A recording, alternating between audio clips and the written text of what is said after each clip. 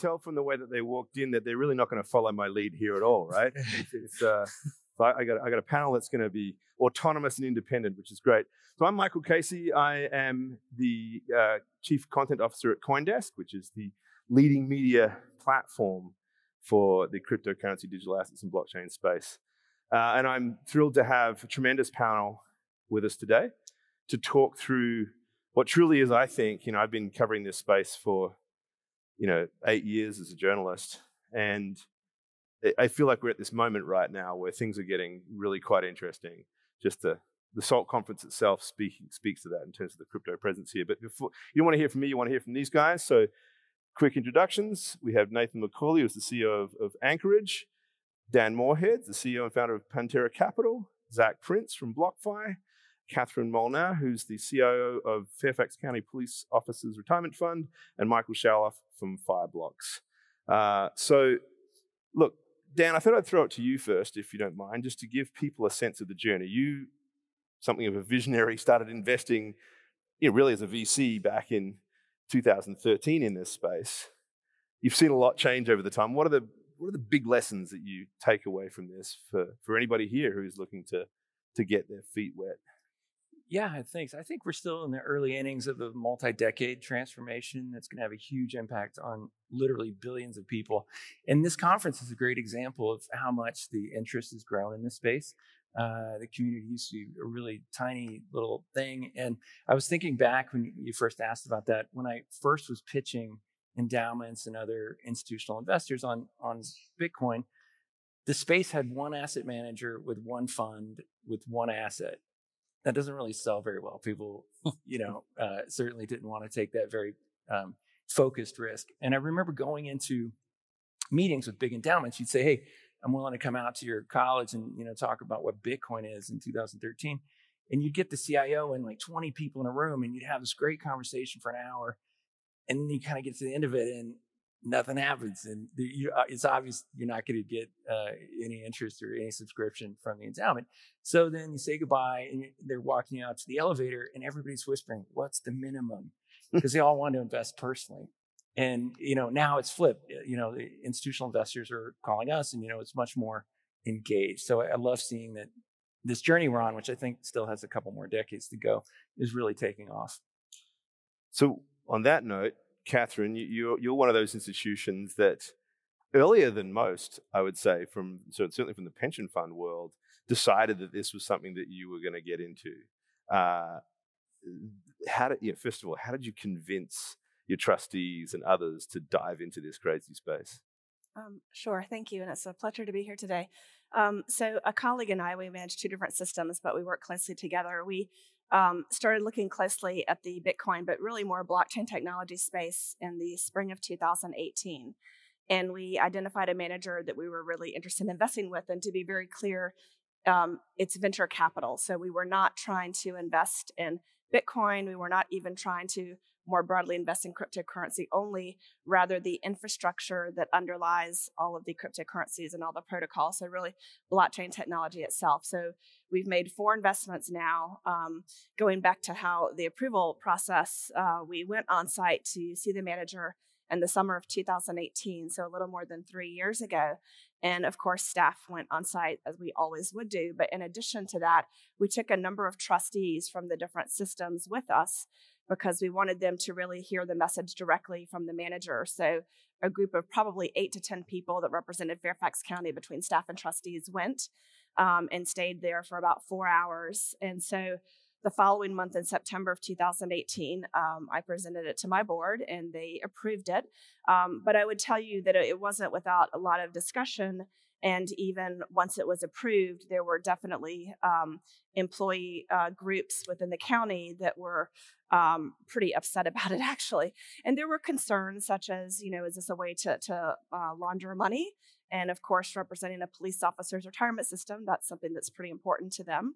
And just in general, there was some pushback, but I think ultimately we tried to impress upon them that we thought that this was a really potentially high growth area. It's part of a broader innovation allocation. We consider it venture capital, even though there is a certain portion that's actually liquid, up to 20 to 30% can be liquid cryptocurrency. But nevertheless, we consider it to be venture capital. It's sized as venture capital. So starting out initially, and for my system, is about a 50 basis point allocation. We re-upped once to 1%, so doubling it. And then we've since made 2 additional investments. So we're now at 4 investments so far, all of them so far in venture capital, I would tell you. That 2% target is now worth over 7% in our portfolio. It's done that well. And we are potentially or planning to recommend a new manager next month that will be truly classic liquid cryptocurrency, like a proper long-short hedge fund, evergreen structure. So those doubters now are a little bit more comfortable with the steps you took then? Were they more comfortable now? The trustees, the people who had their doubts earlier on, probably happy to see those sorts of returns, I imagine. Yeah, so I think that definitely the second and third and fourth time around were certainly a lot easier than the initial approval naturally. But the performance has been very good, and then I just think in general the service providers in this realm of asset management are better known. There are some very well-known institutions that are now willing to custody digital assets. That wasn't the case 3 years ago when we made our initial investments. So even just some of the community around digital assets, I would tell you, has become more institutional, or certainly better known to investors. And so I think that's also gone a long way.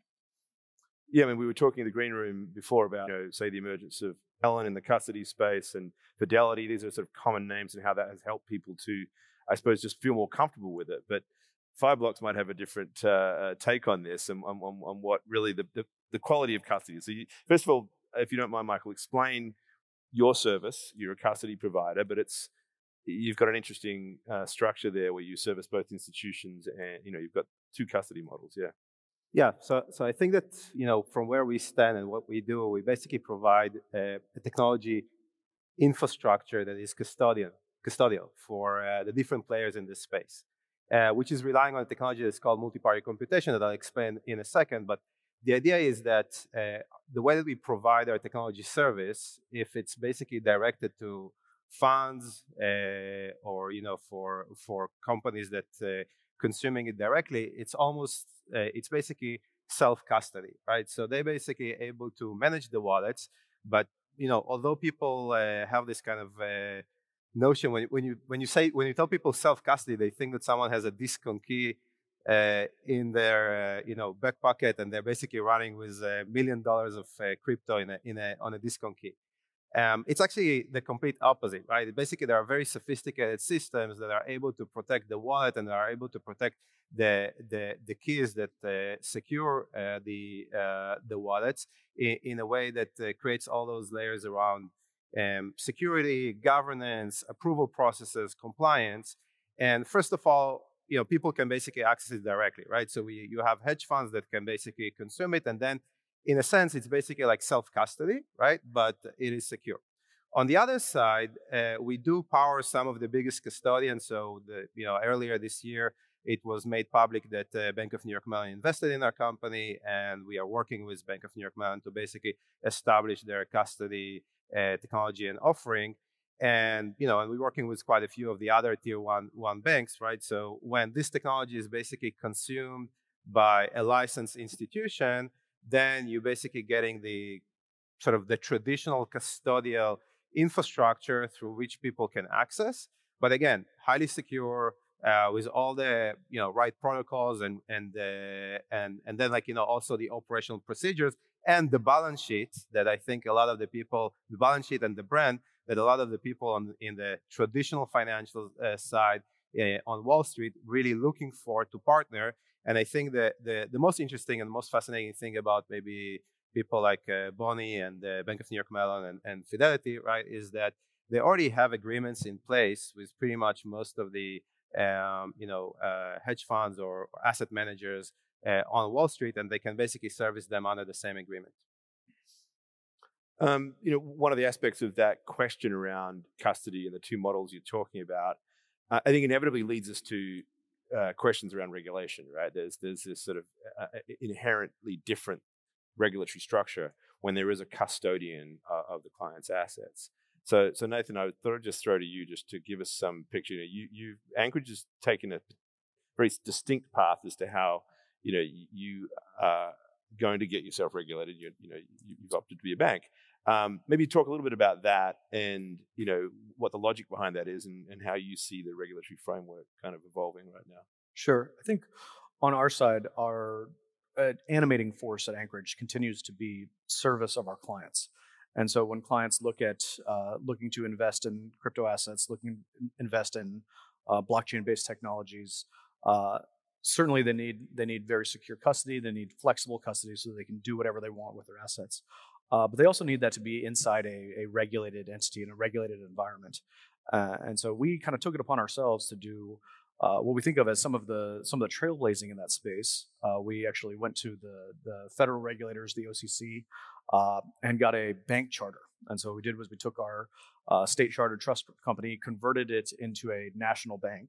And so when you're holding your Bitcoin or your Ethereum or any of your other long tail of assets that you might have, whether it's some of our clients have bought NFTs and they're holding those in our bank, or Ethereum, other assets, and they're staking their assets. You can do all of that within a chartered bank.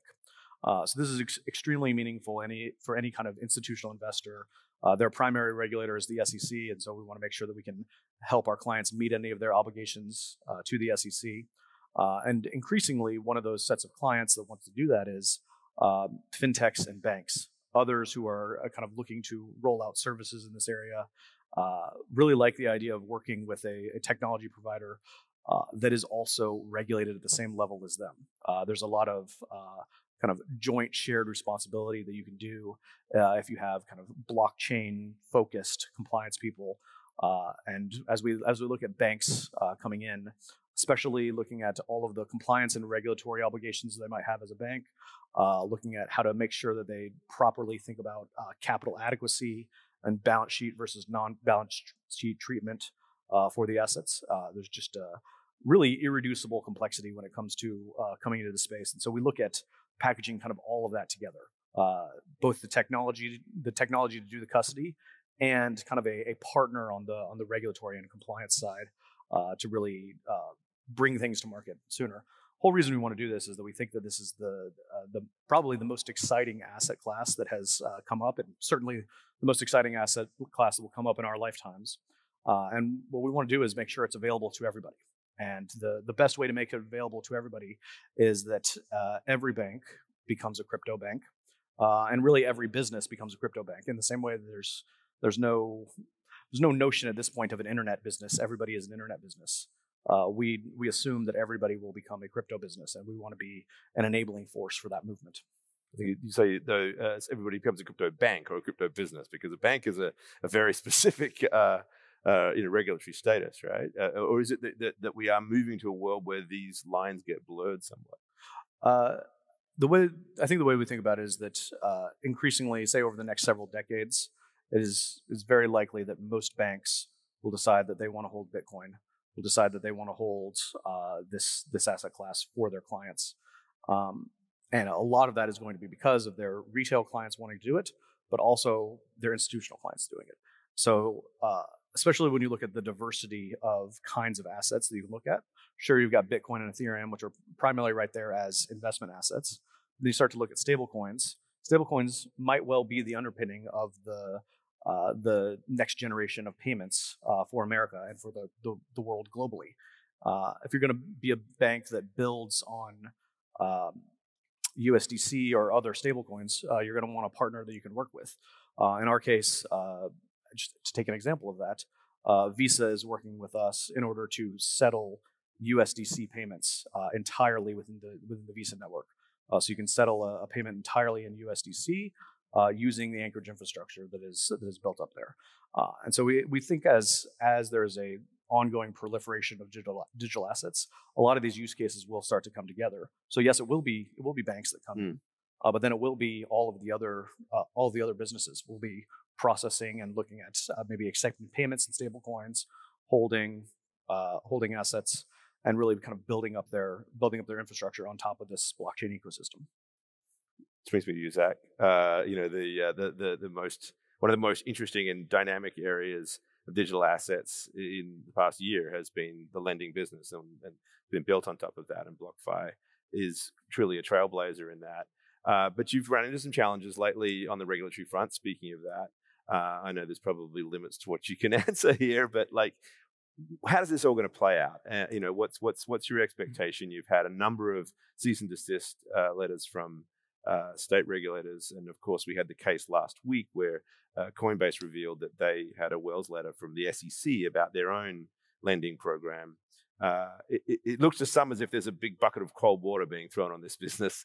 Is that the case, or is there a more positive outlook from all of this? Yeah, so I certainly think there's a positive angle. So first off, in case anyone's not familiar with BlockFi, we're a financial services provider to both retail and institutional market participants in the space. So on the retail side of our platform, we're most well known for being one of the first companies that enabled folks to earn interest on their cryptocurrency and also stablecoin holdings at really attractive rates. Recently, we also launched the world's first Bitcoin rewards credit card where you earn Bitcoin instead of airline miles or regular cash back. And then on the institutional side of our platform, we provide bespoke financing and trade execution for both the spot and derivatives market to institutional clients that include hedge funds, asset managers, market making firms, proprietary trading firms, and crypto corporates. Prior to starting BlockFi, I was in the online lending industry, and like a lot of other fintech sectors, I think the cryptocurrency, and specifically the cryptocurrency lending sector, is starting to go through a regulatory come to Jesus moment in time. And these things happen. It happened in online lending. It happened in payments. If you read books about PayPal, and so what's happened so far for BlockFi is New Jersey sent us a order requiring us to stop accepting new clients to earn interest on our platform. This happened back in July. The order initially had a 48-hour effective date, or a 48-hour effective window of time. That's now been pushed back multiple times, but there have been 4 other states who have jumped into the fray and sent information requests or public hearing notifications to BlockFi.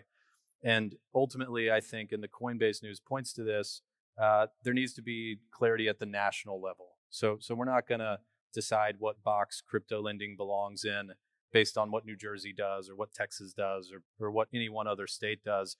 It's going to come down to federal regulators like the SEC or the OCC creating a path for this type of activity to happen, which I believe is fundamentally activity that's good for consumers. It's good for the cryptocurrency market, and it's activity that we want America to lead on. So from the early days of BlockFi, we've blazed trails in terms of regulation. Going back to 2017, we were the first company in a lot of states to get licensed to make loans to people secured by their Bitcoin as collateral. And I think that we're having very productive conversations now. I can't talk too much about who we're having those conversations with and what that may result in. But I think that ultimately we'll get this right. There's going to be a period of time where things are getting sorted out for BlockFi and others in the industry. But I think that America will land on the right side of this, and there'll be clarity provided, which will just further fuel growth of the industry.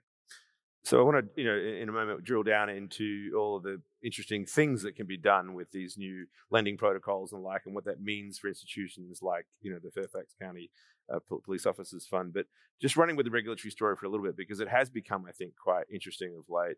Certainly, it feels more intense in both directions. You feel as if there's a growing awareness of the opportunity here, and on Capitol Hill, a bipartisan interest amongst certain lawmakers in some sort of very constructive, innovative approaches to regulation, but also a somewhat more vociferous voice of the antagonists as well. So first of all, Dan, I was just thinking, because you've been watching this, again, for 8 years now, what's your read on where it's going? Is this just sort of a natural part of the evolution? Because you say there's still a number of decades to go until we end up wherever this is supposed to be. What's your read on the current regulatory outlook for the space? Well, I think it's important to focus on the fact that most of the regulatory bodies in most countries have ruled very favorably about blockchain, and most of them ruled, 8 years ago. The IRS ruled that cryptocurrency is property, so you get long-term capital gains tax treatment. The OCC CFTC has always been very progressive. So most of the regulatory bodies have ruled. There's a few they're still trying to figure it out, which it's going to take a little bit of time. But most of the bodies have ruled, and that's globally too. Most countries, their regulatory bodies are at least neutral. There's a few countries like Luxembourg that are very positive on crypto. It's a global phenomenon. China has a blockchain, and so the blockchain toothpaste is out of the tube, and the U.S. has to have a policy and catch up. And the Federal Reserve is building a blockchain, but it is one of those things that, like, whether you love it or hate it, blockchain is here, and so regulators have to get on it. Nathan, Zach was talking about this kind of like this almost like pivotal moment, like somebody has some sort of reconciliation or needs to happen perhaps at that national level. And there are folks who are saying it's time for a legislative response, that it's just, the SEC might be sort of dealing with some outdated laws at this stage. And I think you've mentioned to us in one of our conversations that there's this international component to this, and Dan was alluding to it, that, U.S. leadership in many respects is at stake. Talk us through that, if you don't mind. How do you see that playing out? Yeah.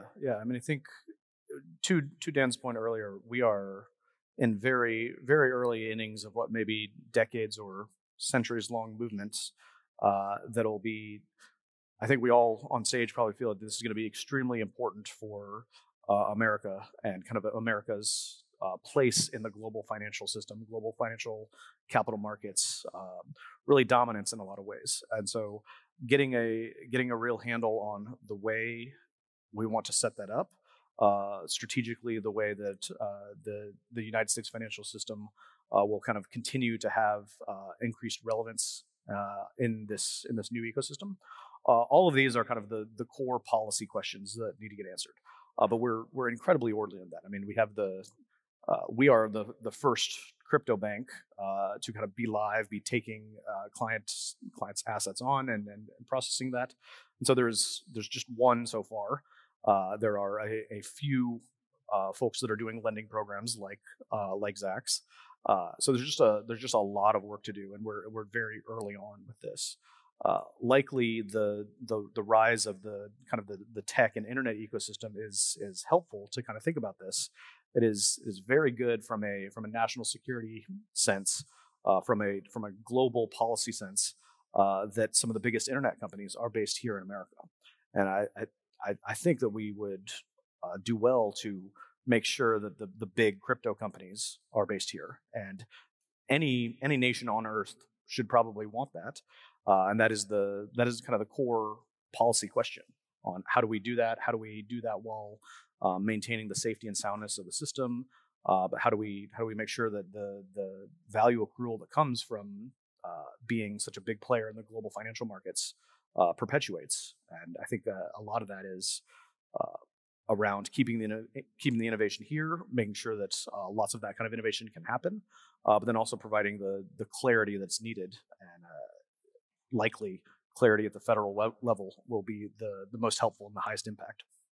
Yeah, if I could expand on that a little bit. So, one of the things that I think is often a misnomer from folks who are learning about crypto for the first time, and they come in with an expectation that inherently the cryptocurrency industry is anti-dollar, or Bitcoin is meant to disrupt the dollar and take over as the global reserve currency. And I actually think that if you look at what's happening in the industry, if you look at the growth of stable coins, if you look at adoption on platforms like BlockFi and others of not just folks in the US, but companies and individuals outside the US borrowing in dollars, which is a massive market in the traditional financial system. It's over a $12 trillion market of dollar-denominated debt that's held by ex-US companies and governments, which has typically had very restricted access in terms of smaller companies and individuals. But the cryptocurrency industry and the platforms like the ones represented on this stage enables that to become much more available on a global scale. And so I think that as education happens, folks will learn that the cryptocurrency industry and the technology that supports it is actually very positive for the interest of America and the interest of the dollar. And that's a storyline that I think will continue to come out as data is shared and folks educate themselves on what's happening in the industry. You know, on that note, Michael, you know, when Dan first started investing in this space, as you said, there was just one asset, right? That was all you really focused on. And now there's this proliferation of so many different, not just assets, but actually investing strategies. You know, like there's lending strategies and a whole host of yield farming games and so forth. What are you seeing as a provider to this industry about where the activity is going right now?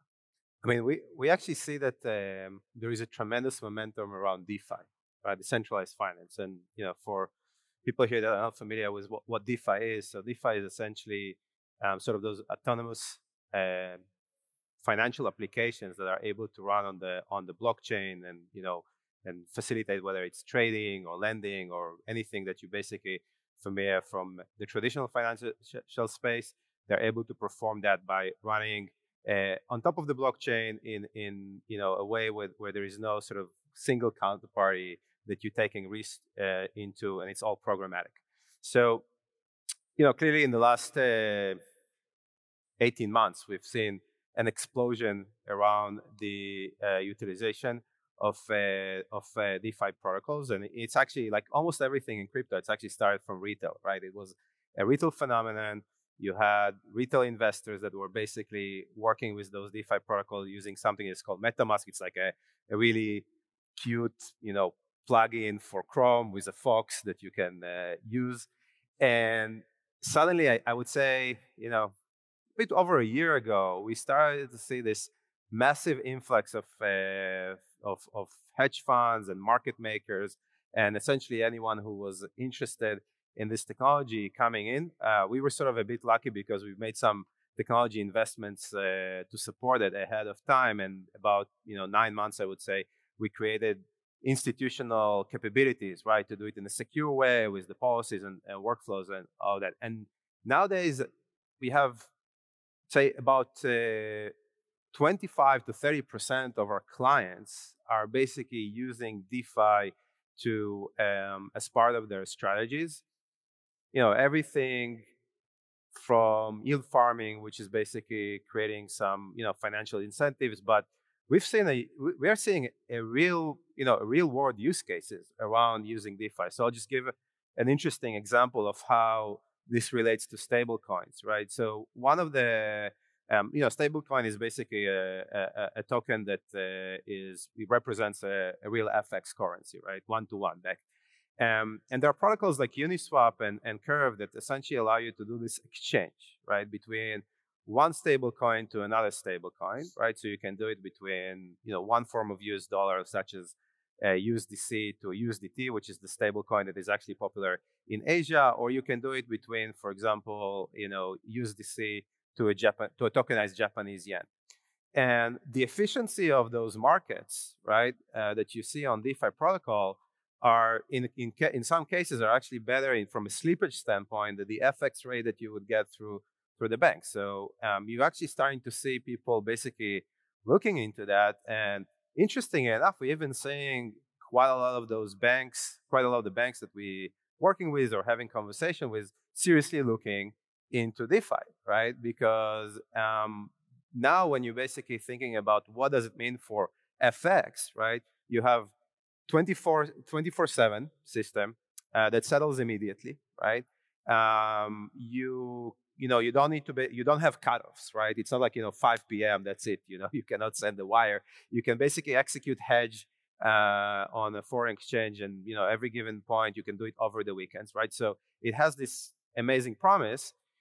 The caveat there is really that if we talked earlier about compliance and regulatory oversight, DeFi is probably in the most extreme area of the non-regulated right now, right? Those are completely permissionless protocols, right? Anyone can access those protocols from anywhere in the world, and clearly there is a lot of questions that comes from an anti-money laundering over there, right? So there are multiple initiatives right now going on in the industry in terms of figuring out, I would say, that part and basically make it more kosher and basically bring it to the very regulated institutions, that they will be able to use those protocols as well, and basically push it into the mainstream. I want to bring Catherine in a moment because I'd like to hear about the sort of a very regulated or at least more conservative institution would feel about these opportunities. But just before I do, like, what is the profile of the 30% clients that you referred to? What kind of investors are we talking about who are really sort of using those services right now? Yeah, so right now we're seeing mostly, I would say, hedge funds, market makers, prop traders, but we're actually seeing asset managers sort of stepping in, right? And want to use, there are two very famous protocols over there, Aave and Compound, that are basically are able to generate yield on stable coin or on other assets. But I would say for the next right now the people that are interacting with those protocols, they're able to wrap their head around the compliance aspects.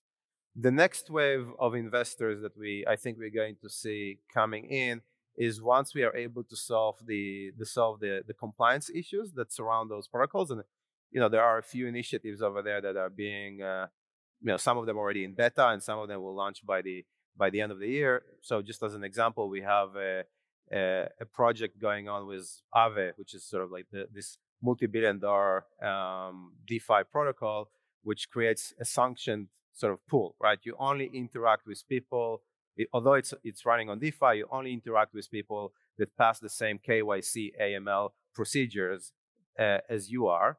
And we already have about 40 institutions that are participating in that beta. And you actually see over there banks, you see some of the biggest asset managers that are in that beta,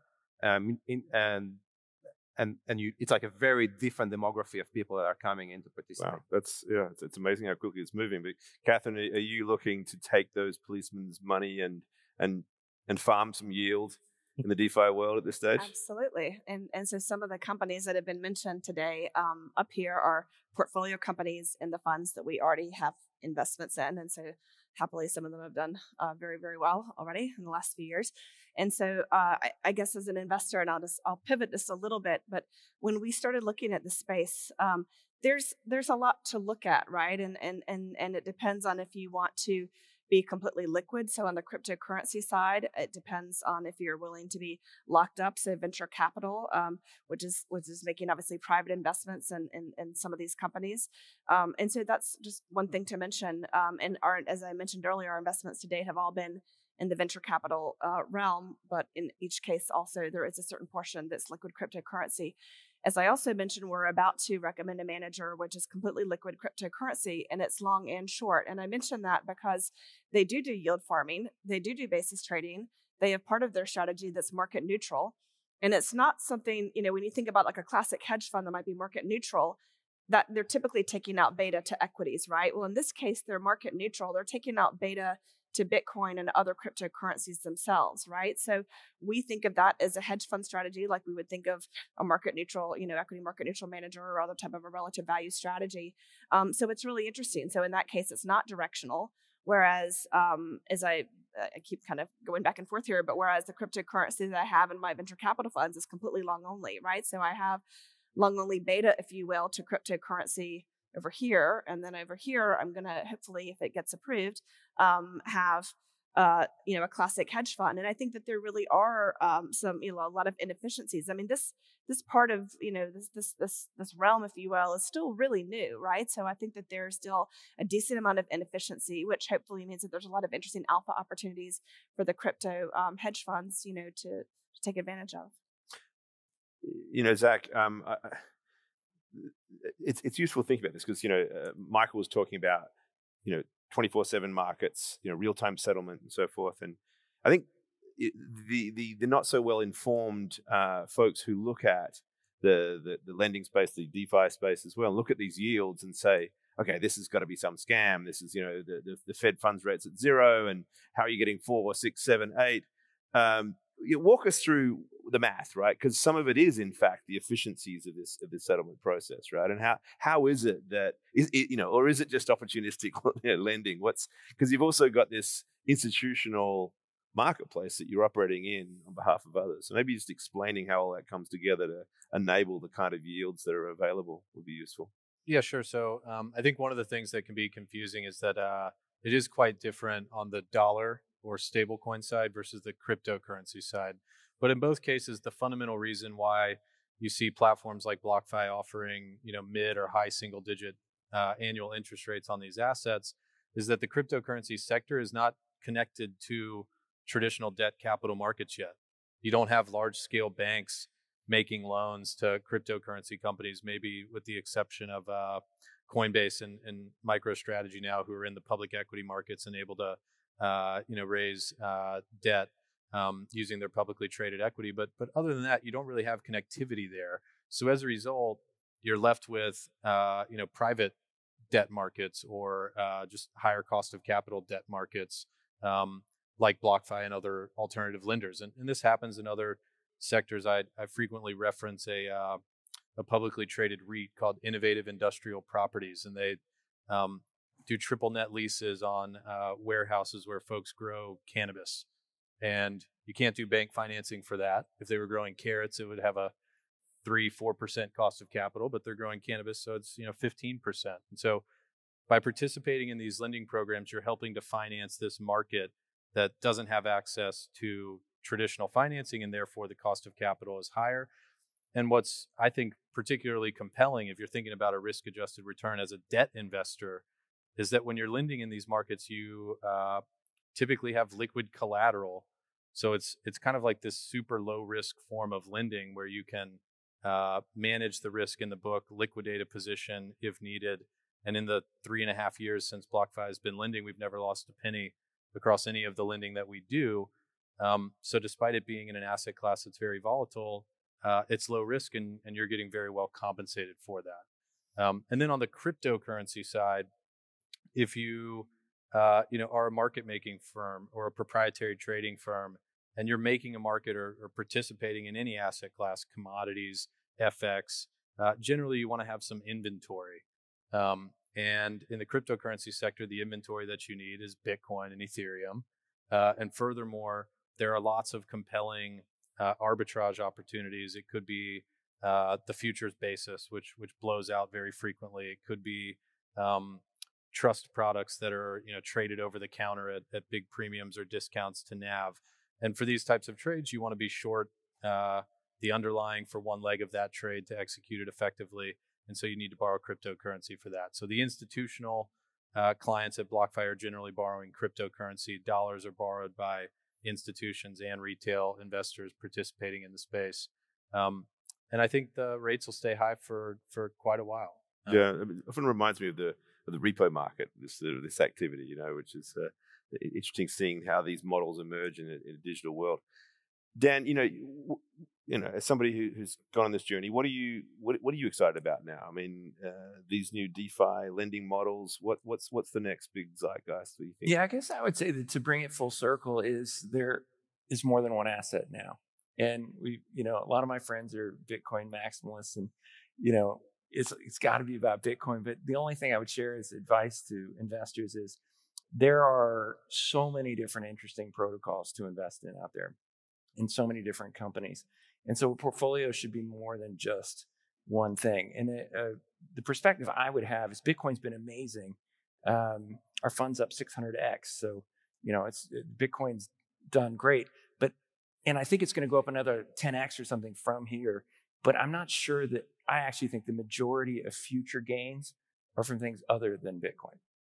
And I know that sounds heretical to some people in the audience, but it's kind of like in 1998 saying that majority of future tech gains were not in Microsoft. Microsoft did great. It was worth $260 billion then, but Amazon was worth $10 billion. Apple was worth $1 billion, and Google and Facebook were $0. They weren't even existing yet. And since then, Microsoft's only been 20% of the gains since 1988 in tech. All these other companies that didn't even exist in 1998. And that's the spirit I have here, is that I think Bitcoin's going to go up a ton. It's a huge, great investment. If that's all you can get through your IC, you should be long Bitcoin. But if you can be long a basket of things, I think it's going to outperform.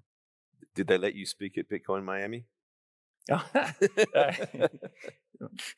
That would have been heretic, heresy. How about you, Nathan? What do you see, from your sort of? I think just to kind of piggyback off what Dan is saying, this is one of the things that is clear in the conversations we're having with many of the global financial institutions, say banks or others. They're really kind of looking at the next 10, 20 years and understanding this is an asset class. And this is truly a comprehensive asset class that they need to be thinking about strategically. And so anybody kind of developing a strategy in this, whether you're a bank or an investment advisor, or even a pension, is to look at what is the sum total of the opportunities here. The way that I think about Bitcoin is Bitcoin was in many ways it was a gift to the world, in that Bitcoin functionally acts as a global public utility. It is owned by no one. Everybody gets to participate in it. And the most optimistic version of what's coming within crypto is that we can have dozens, if not hundreds, of global public utilities that are available and co-owned as really infrastructure for the world. And so Bitcoin kind of blazed that trail for us. But there's a huge amount of these that are going to come out over the next several decades. Going to be really exciting and going to be really kind of leveling of the playing field for a lot of financial inclusion. Of all the crypto gains have been things other than Bitcoin. Since mid-February, Bitcoin has kind of drifted down, and other tokens have created hundreds of billions of value. So the market cap itself has grown, but Bitcoin has not been and the driver. During that time, it's been non-Bitcoin tokens that have done more than 100% of the gain. Yeah, there's a lot of focus on the flippening with the ETH, and that may be just missing the point. Really, it's actually sort of this bigger universe. So this is the vision, Catherine. You heard it from Nathan. This sort of this emerging asset class, this idea of all of these sort of opportunities that exist in what I think you described as almost like a technology play, a bet on the internet, almost a new internet. But what needs to happen so that a lot of these other funds can follow the Fairfax County policeman into this space? There's still we've talked about custody, but there's other elements of the infrastructure that need to be in place, right? I obviously we were comfortable doing this 3 years ago, and I wouldn't say that it was. I wouldn't say that it was perfect. I guess I wouldn't say that many investments are probably perfect, but as I said earlier, the service providers weren't kind of as institutional in nature, if you will, 3 years ago, and that's changing. But I think that in general, I made that comment that if we see a manager that self-custodies, if this were 5 years ago and now we're looking at a different strategy, and I would think, I would never hire a manager, right, who would do that, right? But indeed we did, and I understand the reasons why. When some of these tokens initially get released and you can't find a custodian that is able to custody them for a certain period. So I understand the rationale for why people do self-custody. In the case of one of the managers I mentioned, they self-custody, and then they but then they do also use an external custodian, but then they actually own that custodian as well. And so there's just, there can be a lot of kind of entangling potential conflicts of interest that if you were looking at any other sector, and I spent a lot of time looking at alternatives and hedge funds part of my current role, and there are a lot of reasons to say no. There are plenty of reasons to say no, to be perfectly frank, as an institutional investor, plenty of reasons to say no. But I wouldn't say that you should just suspend your judgment, but I would say that you need to look with an open mind and realize that it's an emerging, area, and that means that all of the service providers and everything around it is also still emerging, and for all of us to be a little bit open-minded. But I think it'll get there, and I think, we happen to be somewhat of the mindset that we do think eventually that most assets are probably going to be digitized, right? And so, if you think that, then you ought to be an adopter of everything that we're talking about. So, I think people will get there. I will say the following: I think that crypto is extremely volatile, right? So I think you need to go into it expecting that and size it appropriately and have an appetite or at least a willingness to accept a lot of volatility. And I do also think that, and I think this comment was made this morning on a panel, but I think that, if every institution were today or tomorrow going to go out and populate 1% of their portfolio with Bitcoin, I think you'd have some tremendous issues with liquidity as well. So, I think that, it's still growing, but I think we'll get there. Be careful what you wish for in a way. You don't want them all coming in at once. Yeah. But just to draw down a little bit more, it seems to me, there's been quite a bit of discussion about these service providers and prime brokerages, for example, there. You went into this without the kind of hand-holding of a prime brokerage. How valuable will it be for, maybe funds that don't have the capacity to sort of take this more radical views that you did, to have something like that kind of, more focused service, Yeah, absolutely. I think that would be great. Yeah. I'm sure that would be really helpful. I mean, for us, we it just even honestly just even trying to get like a sense of how large the universe is of managers. You have people like Pantera that are very well known and they've been doing this for a long time. And there's, a group of managers who I would put in that camp, but you have a lot of people who've been doing this 2 years or less. And I mean, I don't know how many crypto funds there are, but there are a lot, right? So even just honestly trying to get your hands around, okay, how large is the universe? Who's doing this? Are they doing crypto? Are they doing venture? Are they doing tokens? Even just trying to get your arms around that. When we forget understanding that the actual technology part of this, it's a lot to take on, right? And so depending on the size of your team, and we have a very small team, I mean, it's a lot to get your arms around. So, and I think as a result of that, I think, the consultant community is probably, kind of coming up to speed now. But I think things will get there. Michael, what have you seen in terms of that kind of educational element to it, right? I mean, these clients who come to you and you've got to walk them through this new field, explaining something like, MPC for one is difficult, but then all these other elements as well. I mean, I think that I spend probably 50% of my time on education, right? I think that, it takes time to familiarize people with the concepts, right, of this brave new world, right? And I think that, to Catherine's point, I think a lot of the concepts in this space are actually contradictory to the way that finance was working for, I don't know, the last 500 years or 100 years, right? And in many aspects, really, blockchain is a revolution that probably is the most impactful revolution since the Federal Reserve was set up, right? In terms of how clearing and settlement is working, and this technology. I remember that we spent about maybe like 3 hours on a workshop with all the sort of CIO, the chief information officers and the CISOs in one of the big banks, and like after 2 hours, they basically we need a break. Our mind is just exploded from everything that you guys were explaining. So we spend a lot of time on education. I think that there are many layers, and I think that clearly different people want to understand different things. But it's also very clear that this is going to re-platform finance. I mean, the aspect around the fact that the assets are going to be tokenized.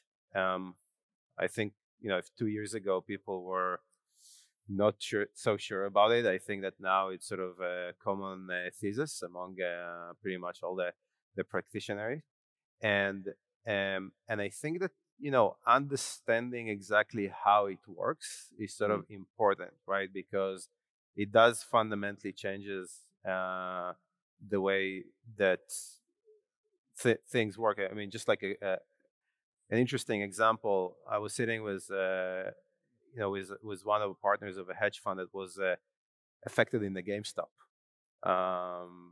saga, and when I explained them how blockchain works and especially how the clearing works, they suddenly there was a silence, and they say, hey,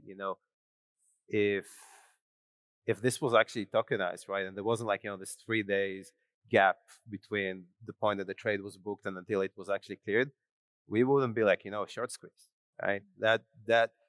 And that's just something that is sort of a very technical aspect, but it's important to the level of the partners and the people that really take the decisions. Yes, it's like, where I come from, the penny drop moment, the sort of sudden realization that it all comes together. And I think that's one of the experiences that a lot of us have had in this space. I did want you to have one quick last word, Zach. I've got half a minute, so it's going to take. Not going to have much time, unfortunately. But just you service both retail and institutions. We have a lot of focus on the institutions here, but it seems like the trailblazers in terms of investors in this space have always been retail. Is that going to continue? Yeah, I think absolutely. And I really wanted to answer the question of what am I excited about? Because I did something the other day that like wowed me. It reminded me of the first time I transferred money off of Coinbase to buy Ethereum back in like 2016. And that was really scary for like a year because Ethereum crashed like 60%. But I remember being wowed. And that happened to me recently with Solana, who I know is here, and Phantom Wallet. So I would encourage everyone to, if you can find 5 minutes, 10 minutes, interact with some of the actual, tools out there in the ecosystem. Try MetaMask, try Phantom Wallet on Solana. There's some really, really cool stuff. And when you see it in action, you really have this kind of aha moment. And I think that can be, eye-opening and motivating to take it into whatever your, professional day job is and help create some advocates within the firm. So there you go, folks. You have your CTA, some homework to do. Get out there, play around with it. It's definitely the best way to learn. A round of applause for this tremendous panel. Thanks very much.